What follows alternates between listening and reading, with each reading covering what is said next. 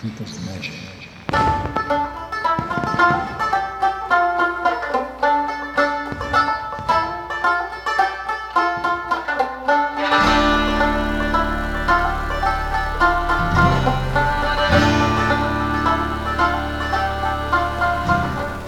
I want to start our interview by saying that we're here in the Great Lakes off of the Huron River at one of the great hydrographic systems of the world, the Great Lakes. And I've just come back from another place with a similar geography, namely Istanbul, where different water systems, different straits have been places of commercial interaction with militarism, looking historically at these two zones. So that's our location, and then I also want to state our time, which is the 14th of July, when the urban proletariat of Paris assaulted a 90-foot wall holding a prison and an armory in Paris, a major event in the revolution of those years of the 1790s, the Bastille. So that inaugurated a counter-revolution and a prison building program in both America, the USA, and the UK or England in the 1790s. And so now this prison building program, as well as the commercial warfare, are structures that are with us still. So to me, even though I have to be careful with dates, there's a certain, not timelessness, but coevality between the 1790s and now. Not to mention the racism, slavery, and conjunction of the plantation and the factory. So it's those three things, the prison, the plantation, the factory, which are present in our life today and a source of contradictions and, of course, of a tremendous struggle with Black Lives Matter, for instance, that any discussion about May Day or Stop Thief or other books I've written must deal with. The prison, the factory, the plantation, that's the cotton industry, and it's propelled by the steam engine. And the steam engine really nullifies craft labor, and it nullifies commons existence of agrarian workers. When I say nullifies, it puts an end to it, or it begins to subvert communities and commons. This is the job of the steam engine. But we have to ask, what is a steam engine? The steam engine is it's a heat engine, and the heat is provided by the sun, of course, but the sun's heat is stored. The sun's heat from 400 to 500 million years ago is stored in coal. So here I'm doing a concatenation of causal chain of the sun, coal, heat, steam, the factory, the plantation, the prison. Here is a system that has deleterious, catastrophic effects on first the atmosphere, first the body of the human being. I like to think that the 1790s, or that era, is the era of the cough. Here is when the human lungs become polluted. Certainly, but in the big cities like London, but many forms of wheezing and sneezing and coughs is the pulmonary disease, especially TB, tuberculosis. So I see the lungs as part of nature, you could say, but it's part of the natural or biological self. In terms of the ruling class and the science of the ruling class in the 1790s, is now thinking of nature as an external object, as a commodity, but also as a system, and that system is underground, and it's after the coal beneath the surface. To bring that coal, consume it, and then have it substitute for human or animal power, human labor, the labors of your mother, the labors of our mothers, that is, the labors of bringing to birth, as well as the labors of weaving, spinning, carding, and so on, the different steps in textile manufacture. Hold it. I said weaving, spinning, and carding, but what about ginning? What about separating the seed from out of the cotton boll? What about the transport of the cotton from the field to the levee? What about the transportation from the levee to the port and then across the ocean? This happened in the United States, the USA, and the UK in the 1790s, and it put an end to cotton manufacture in Egypt or the Ottoman Empire.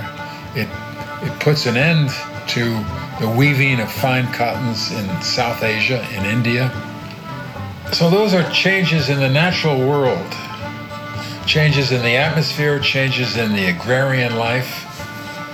And I'm just trying to relate them all, stressing nature or the green theme.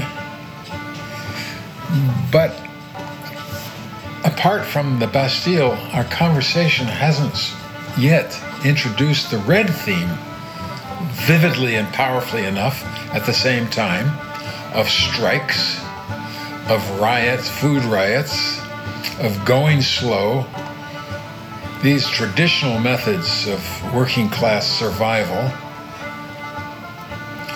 but also the development of and thinking of alternatives to capitalism, alternatives to the destruction of the green.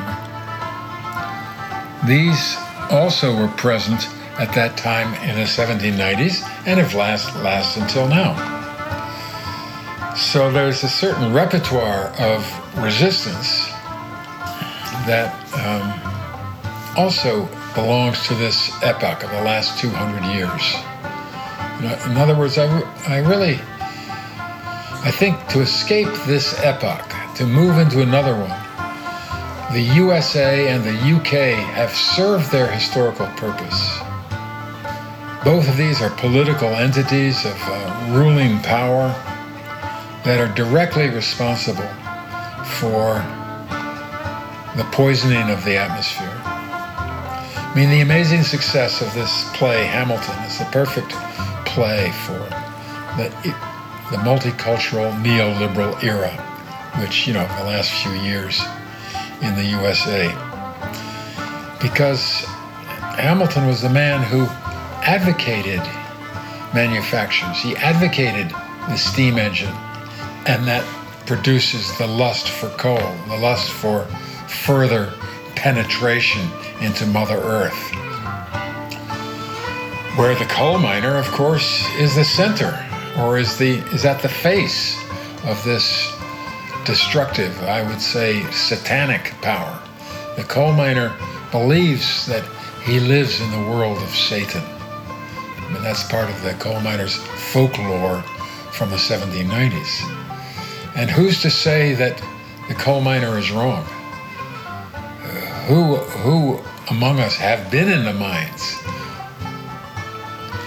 and are familiar with the destruction, the heat, the poison that's below? Yeah, well, I'm on something of a rant here. I was thinking of Newcastle upon Tyne, which perhaps I could come back to as the birthplace of Thomas Spence. But south of Newcastle, I was thinking of Durham and the coal fields of the Midlands of England. And the oldest miner's song goes like this. As me and my Mara was going to work, we met with a devil and it was dark.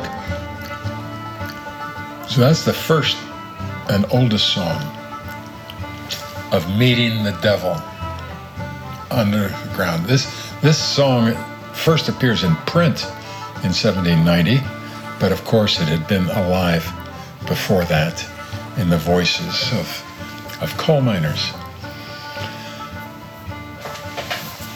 Otherwise, what do we know about the coal miner? Who has visited the Miners Museum in Matewan, West Virginia? Who has gone into a coal mine? Who has spoken with the miners who now beg for work or get hooked onto different opioids in West Virginia and Eastern Kentucky? Who can talk to us and can answer this question in ways that perhaps you and I cannot? That is, men and women who have actual experience underground and now removing mountains, mountaintop removal.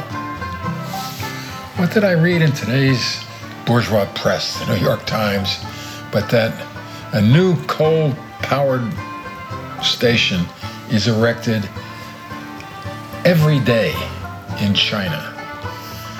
So we're looking for an economy, for a life, for power that is no longer from Lucifer's realm. When I say that, I'm referring to the destruction of our lungs again. I'm referring to this insidious poison that's directly related to climate change, that's directly related to the aridity that Naomi Klein was teaching us, that has swept across so much of the middle latitudes of the earth, an aridity where people can no longer survive by growing grain.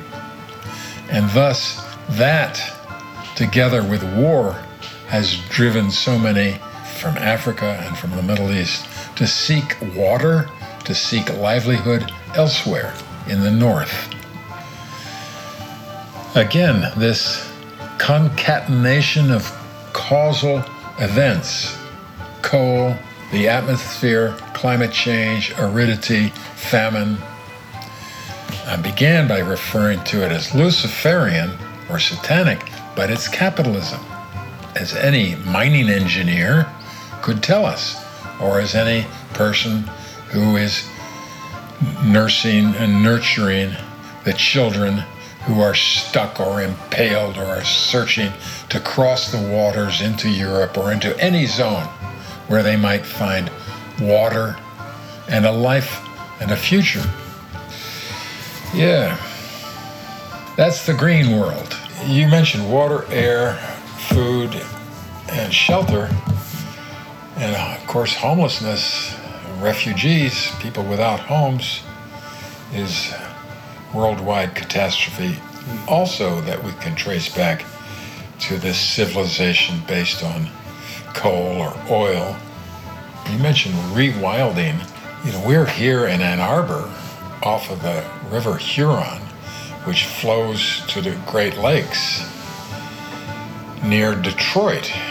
And Detroit means in French the Narrows, one of the straits between the lakes, and where coal and iron ore could meet human beings, producing the engines and then the automobiles, but exploiting former slaves, former subsistence workers of Kentucky, Tennessee, West Virginia, the former slaves of Georgia to Mississippi, all came together in Detroit to produce the Chevys, the Fords. This is the 30s, 40s, and 50s.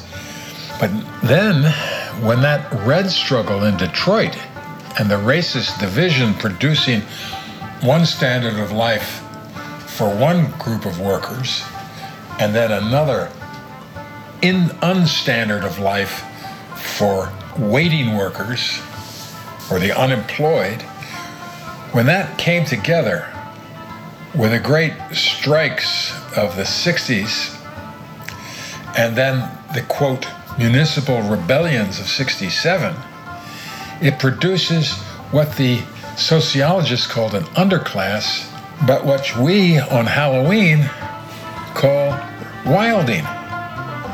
In other words, the wilding was not to go wild into, quote, nature, but to wild in the nature and the environment that we live in, which is an urban environment, and to burn it down. That was part of the Halloween celebrations of Detroit. Of course, criminalized. I'm not here advocating burning down your house, but we do notice as historians this different meaning of wilding. You know, it was the great anarchist Durruti of the Spanish Civil War who said, "We are not afraid of destruction." In other words, anyone who has contemplated human life on this planet sees destruction, creative or otherwise, and rebuilding is always based on a previous destruction. And who is to say what's to last now? I mean, what we see, this asphalted ground with its phony lawns and its polluted air, its dangerous waters. Oh, you talked about water. I didn't even mention Flint and the poison water here in the planet's largest concentration of fresh water. The red struggle has been to poison the waters of Flint, the home of the welfare state. Everyone knows it's where the sit-down strikes were that produced the UAW. Less well known is that movement of the 30s produced the Social Security Act, produced the welfare, where the term welfare has an actual meaning about wellness.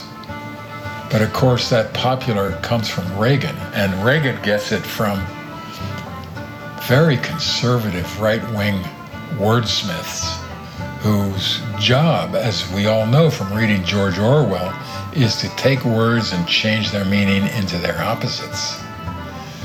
And as you point out, that happened with welfare. There are large historical institutions producing how we use words. It's no accident that their first experience with tyranny is with their kindergarten or first grade teacher telling them what words they can use and what words you can't use. And in a punitive environment. Whew. I'm not sure I can back that up easily because I have such respect for elementary school teachers, and I also have such respect for language. Having said that, though, and thinking more broadly, I know what you mean by this magic, but I also think we can deconstruct it. When the will is collectivized and is activized, is made into actions, then it is central to working class struggle. We are taught in our civilization is a matter of the individual will, whether it's Schopenhauer or other philosophers or the self-help community in the USA. It's always a kind of individual bootstrapping. But the social historian who examines human actions that have effects on one another and on the world, the will is a social creation. And I think most kids see this right away, generally, if not in school, certainly in sports. Their own will, their own desires are fortified and nurtured and strengthened by those of others. And so, walking down the street is one thing. Marching down the street is another. Doing it with 10 people is one thing. Doing it with 500 is another.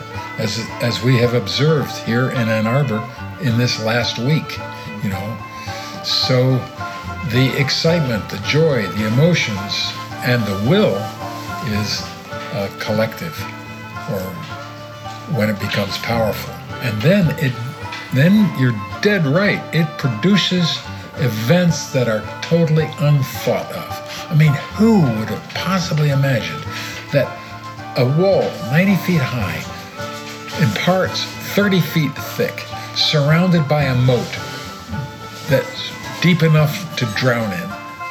Who would have thought that such an edifice, which had remained for centuries, could be brought down in the space of less than 24 hours? That's what we're celebrating on the 14th of July, 1789. This edifice of tyranny, this edifice of repression, and the action of people who are rewilding it in July 14th, 1789, has provided inspirations around the world for every urban revolution that has ever taken place. And it provides us inspiration now that the carceral archipelago, the huge military prison complex of the USA, can be brought down in a twinkling. In a twinkling. In a twinkling. These are the, I would say, miracles of history, but it's just as accurate to say these are our people's magic. People's magic. People's magic. People's magic. People's magic.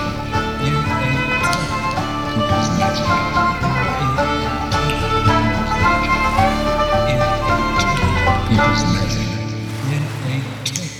People's magic. In a twinkling. People's magic. In a twinkling. People's magic. In a twinkling. People's magic. In a twinkling. People's magic. In a twinkling. People's magic.